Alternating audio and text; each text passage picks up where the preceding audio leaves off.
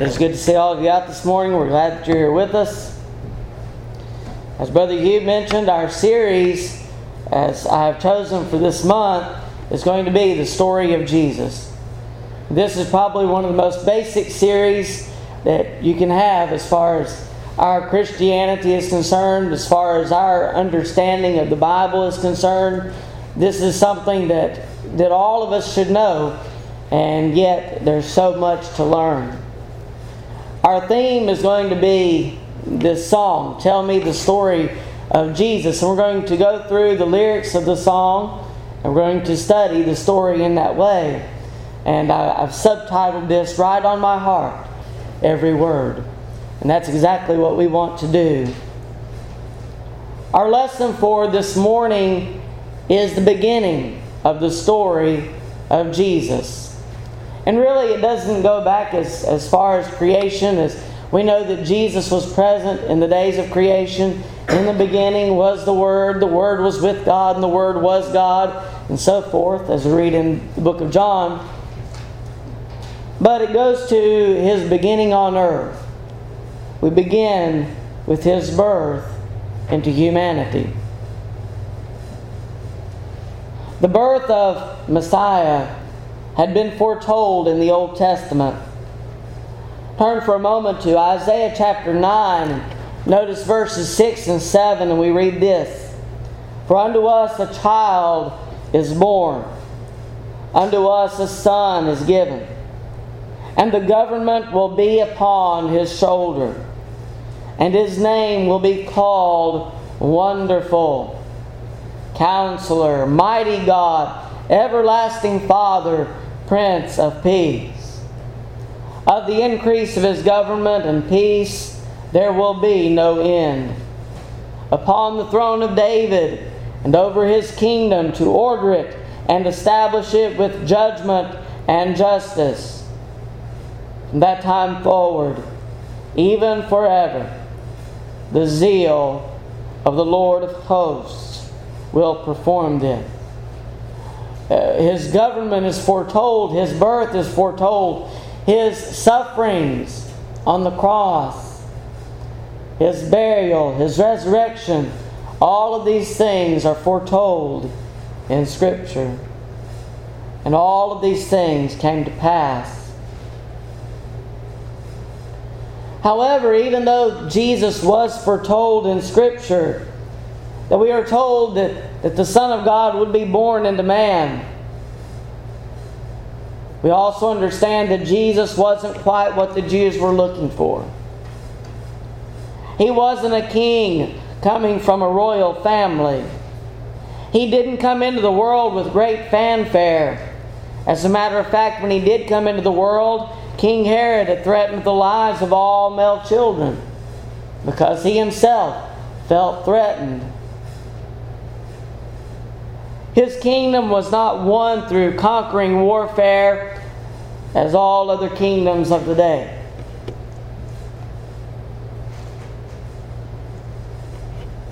Though He came through humble beginnings, His birth was one of the greatest blessings ever given to mankind. His purpose in coming was to bring spiritual life and forgiveness of sins. These could not be accomplished without His death on a cross, burial in a tomb that was not His, and His subsequent resurrection from the dead. The birth of Christ was one of the greatest events ever known to man. Even those who only claim thin ties to Christianity recognize annually the birth of Jesus, even if it is only for a season. His birth is worth far more to true Christians than a once-a-year celebration. The true Christian will recognize His birth each and every day of their lives, just as much as we recognize His death, burial, and resurrection, just as much as we recognize His life. His birth is something that means a great deal to us. And so we recognize it more than just once a year. Let's look first of all at the event. We begin with the announcement to Mary in Luke chapter 1, and verses 26 through 38. Luke chapter 1, beginning with verse 26. Now in the 6th month, the angel Gabriel was sent by God to a city of Galilee named Nazareth, to a virgin betrothed to a man whose name was Joseph, of the house of David. The virgin's name was Mary, and having come in, the angel said to her, "Rejoice, highly favored one, the Lord is with you. Blessed are you among women." But when she saw him, verse 29, she was troubled at his saying, and considered what manner of greeting this was. Then the angel said to her, "Do not be afraid, Mary, for you have found favor with God, and behold, you will conceive in your womb, and bring forth a son, and shall call his name Jesus. He will be great, and will be called the Son of the Highest. The Lord God will give him the throne of his father David, and he will reign over the house of Jacob forever, and of his kingdom there will be no end." Verse 34, Then Mary said to the angel, "How can this be, since I do not know a man?" And the angel answered and said to her, "The Holy Spirit will come upon you, and the power of the Highest will overshadow you. Therefore also that Holy One who is to be born will be called the Son of God. Now indeed Elizabeth, your relative, has also conceived a son in her old age, and this is now the 6th month for her who was called barren. For with God nothing will be impossible." Then Mary said, "Behold, the maidservant of the Lord. Let it be to me according to your word." And the angel departed from her. Jesus was also announced to Joseph in the form of a dream. In Matthew chapter 1, beginning with verse 18. Matthew 1, verse 18. Now the birth of Jesus Christ was as follows. After his mother Mary was betrothed to Joseph, which is our form of engagement, although it meant a great deal more to the Jews than it does to us. But after his mother Mary was betrothed to Joseph, before they came together, she was found with child of the Holy Spirit. Then Joseph, her husband, being a just man, not wanting to make her a public example, was minded to put her away secretly.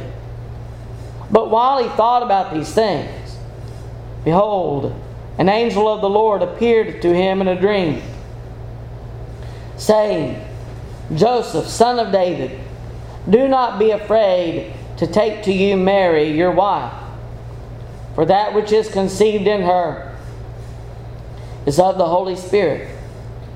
And she will bring forth a son, and you shall call his name Jesus, for he will save his people from their sin."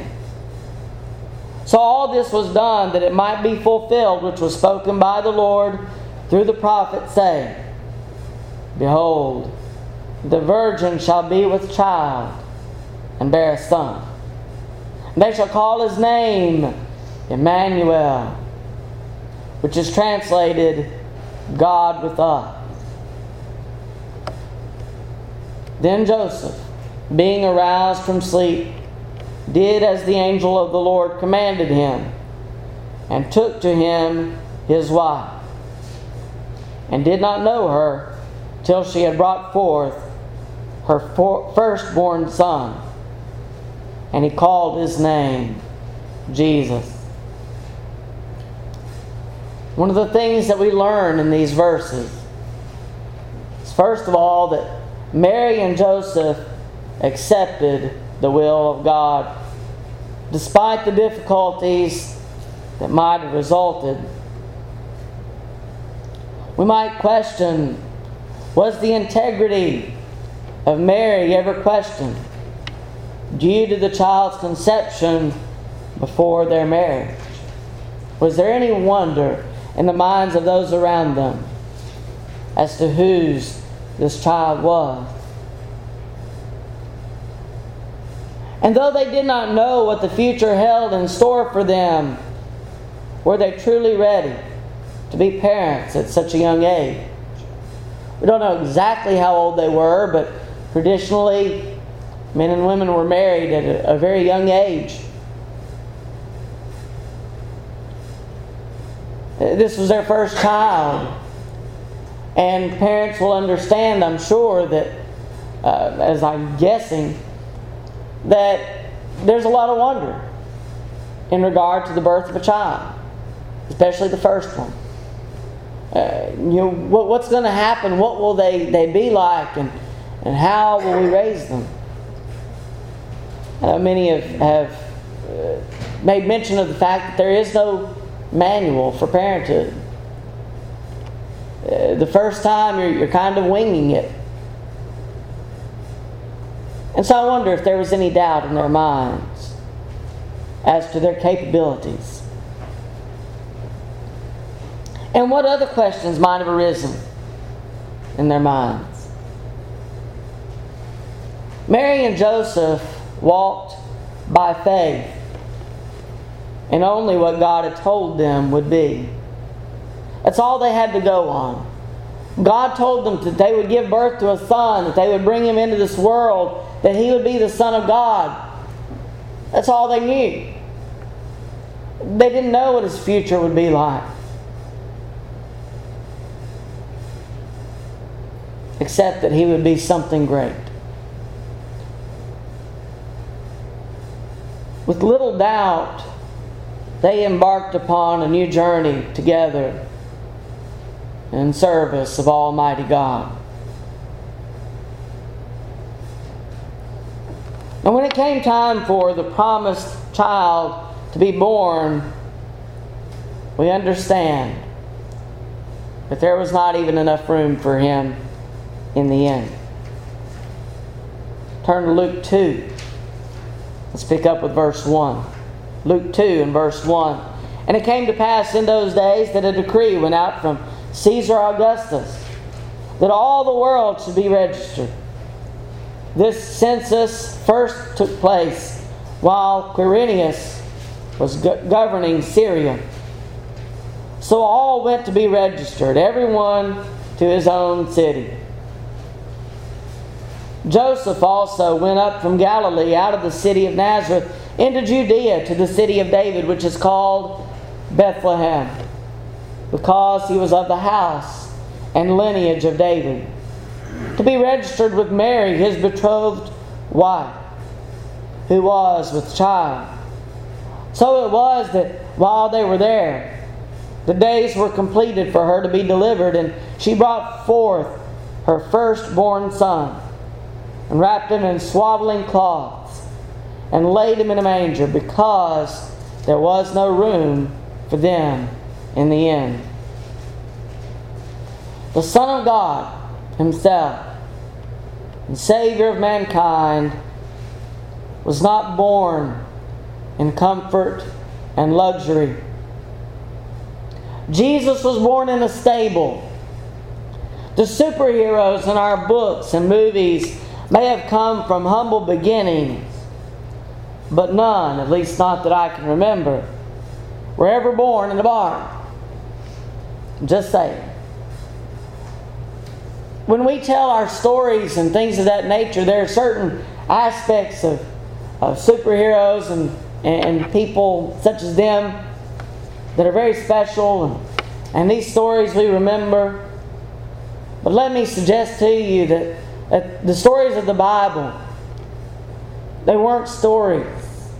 They weren't made up fiction. They weren't made up in any way. They were something that were very true.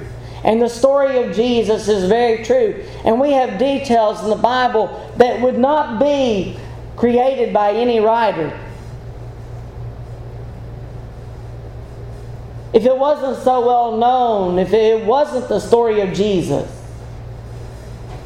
I doubt that it would be a bestseller. Because the story of Jesus is like none other.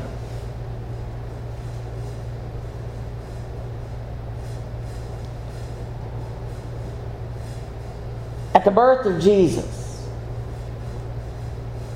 the angels rejoiced. Luke 2, verses 8 through 14. Now there were in the same country shepherds living out in the fields, keeping watch over their flock by night. And behold, an angel of the Lord stood before them, and the glory of the Lord shone around them, and they were greatly afraid. Then the angel said to them, "Do not be afraid, for behold, I bring you good tidings of great joy, which will be to all people. For there is born to you this day in the city of David a Savior, who is Christ the Lord. And this will be the sign to you. You will find a babe wrapped in swaddling cloth, lying in a manger." And suddenly there was with the angel a multitude of the heavenly host, praising God and saying, "Glory to God in the highest, and on earth peace, goodwill toward men." Upon seeing such a marvelous sight, the shepherds desired to see Jesus. They desired to see the one of whom the angel spoke of. In Luke chapter 2, verses 15 through 20, we read this.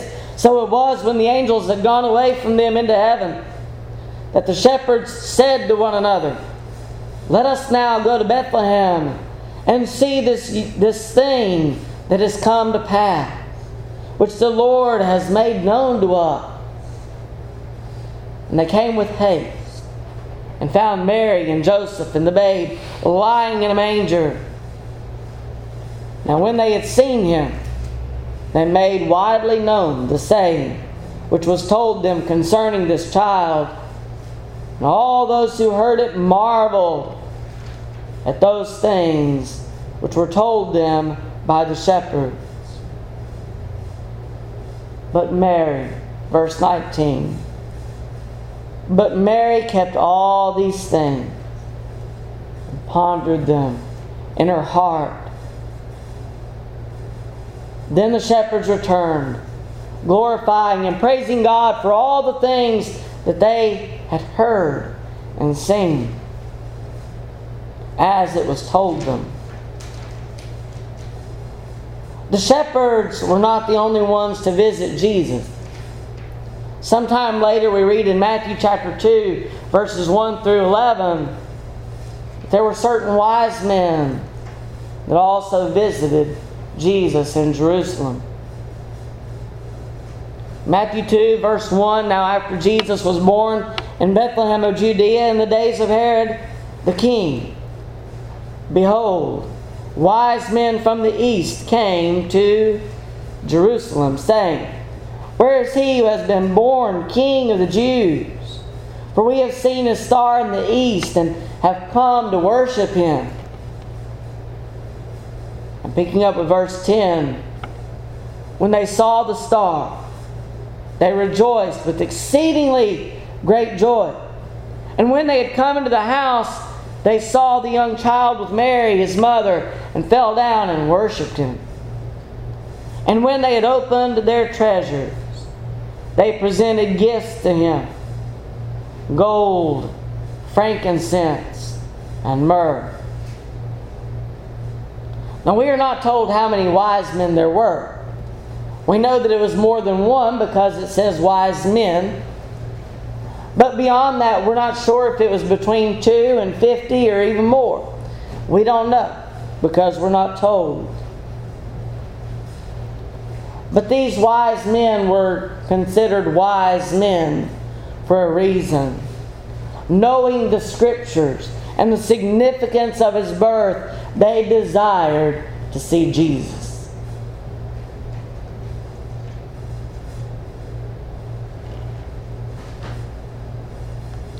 Do we understand, like the wise men, how important the birth of Jesus was to mankind and is to mankind? Do we understand how important it is? I believe you have some concept of its significance, or you wouldn't be here today. Jesus means the world to us. Because with His birth, everything else that Jesus went through for us is a result.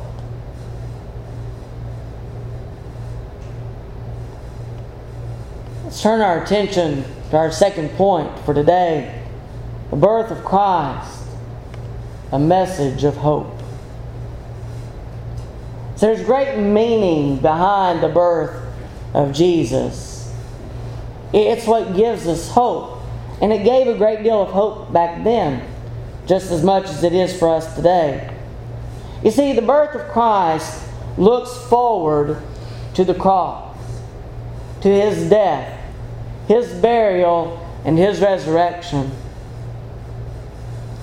If He had not sacrificed His life, there would be no hope of us ever being saved from our sins and enjoying the lives that we live as Christians. There would be no hope. The birth of Christ is a message of hope from all who lived then to all who live in the present. Hope is one of three very important Christian graces, as we call them. After defining love in 1 Corinthians chapter 13, Paul states in verse 13, "And now abide faith, hope, and love." These three, but the greatest of these is love. Though not as great as love, as stated by Paul, faith and hope are of great importance to the Christian. Without the others, each would be meaningless, spiritually speaking. Notice what is said in Romans chapter 5, verses 1 and 2. "Therefore, having been justified by faith, we have peace with God through our Lord Jesus Christ, through whom also we have access by faith into this grace in which we stand, and rejoice in hope of the glory of God." Colossians 1, verses 3 through 6, "We give thanks to the God and Father of our Lord Jesus Christ, praying always for you, since we heard of your faith in Christ Jesus and of your love for all the saints, because of the hope which is laid up for you in heaven, of which you heard before in the word of the truth of the gospel, which has come to you, as it has also in all the world, and is bringing forth fruit, as it is also among you since the day you heard and knew the grace of God in truth." The hope of man without Christ only regards the temporary. What is the hope of man without Christ? Man can only hope that tomorrow brings similar fortune to that of today. If we can only continue to enjoy our current health and prosperity, as we are all aging, If only we can continue to enjoy today and tomorrow like it. That's something to hope for if there is no Christ. Man can hope for riches of the world, but has no knowledge of the greater riches of heaven. Matthew 6 verses 19 through 21, do not lay up for yourselves treasures on earth, where moth and rust destroy, and where thieves break in and steal. But lay up for yourselves treasures in heaven, where neither moth nor rust destroys, and where thieves do not break in and steal. For where your treasure is, there your heart will be also. Without Christ, man has no hope of greater riches in eternity. He can only hope for what he has today. Man can hope for long life, but knows nothing of eternity. According to Matthew 25 and verse 46, one can hope for eternal life and even for everlasting punishment if he refuses God. But there is an eternity. But without Christ, man doesn't know of it. Man can hope for peace, but knows nothing of the peace that comes through Christ. Peace in knowing that your soul is taken care of, regardless of whatever happens to your body.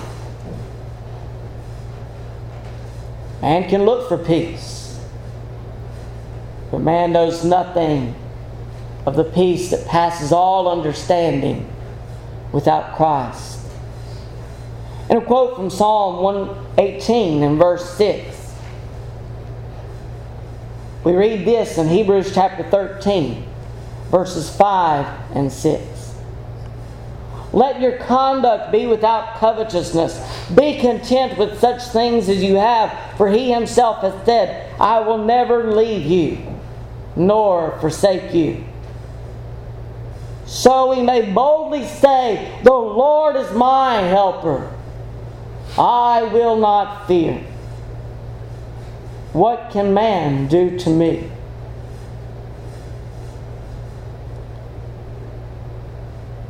The hopes of the world are uncertain, but the hopes of a Christian are promised by God, and we can trust that the things we hope for will one day be reality. You see, we have a momentous hope. Our hope produces within us desire. First of all, hope produces the desire to love. In Colossians 1 verses 4 and 5, Paul intended to reveal to the Colossians that their love for the saints was, in part, due also to their hope for them. In defining love in 1 Corinthians 13, he summed it all up with faith, hope, and love. Both faith and hope are foundational support pillars for our love for one another.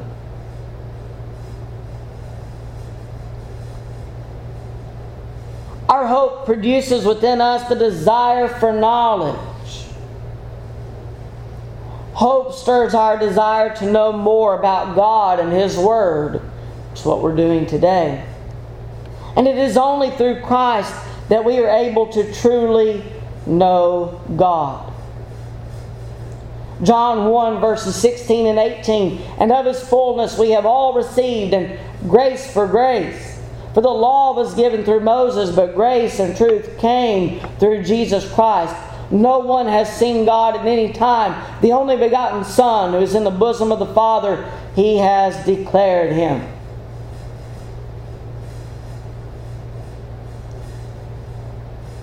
We are able to come to a fullness of knowledge in regard to God and everything that He has supplied for us through Christ and through the hope that we have through Him. Our hope stirs within us a desire to bear fruit. As Christians, we are told that we need to bear fruit. Our hope of heaven is founded on fulfillment of the command to bear fruit. John 4, verses 34 through 38, Jesus said to them, "My food is to do the will of Him who sent me, and to finish His work. Do you not say, 'There is still 4 months, and then comes the harvest'? Behold, I say to you, lift up your eyes and look at the fields, for they are already white for harvest. And he who reaps receives wages and gathers fruit for eternal life, that both he who sows and he who reaps may rejoice together. For in this the saying is true, one sows and another reaps. I sent you to reap that for which you have not labored. Others have labored, and you have entered into their labors."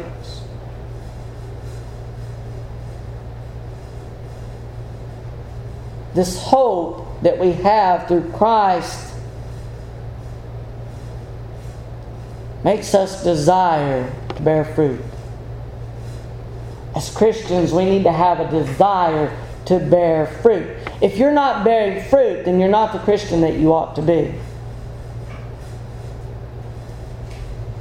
What kind of fruit are you bearing? Our hope, the hope that we have in Christ, stirs within us a desire to remain faithful to God. The hope that is given through Christ is worthless if we refuse to remain faithful till the end. Hebrews chapter 6, verses 9 through 12. "But, beloved, we are confident of better things concerning you. Yes, things that accompany salvation, though we speak in this manner, for God is not unjust to forget your work and labor of love, which you have shown toward His name, and that you have ministered to the saints and do minister. And we desire that each one of you show the same diligence to the full assurance of hope until the end, that you do not become sluggish, but imitate those who through faith and patience inherit the promises." You see, we have hope of eternal life. We have hope of something greater than this life could ever give us. And because we have that hope, it stirs our desire to remain faithful. We pursue that hope with every ounce of our being. We bear fruit. We do all of those things that God wants us to do because of the hope that comes through Christ.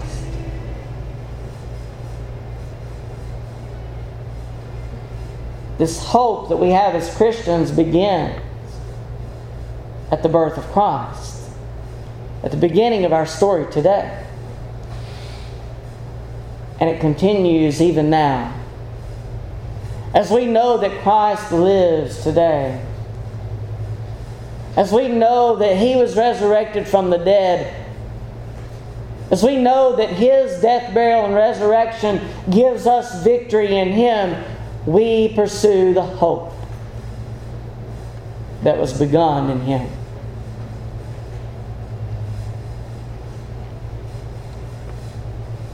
Are you a Christian?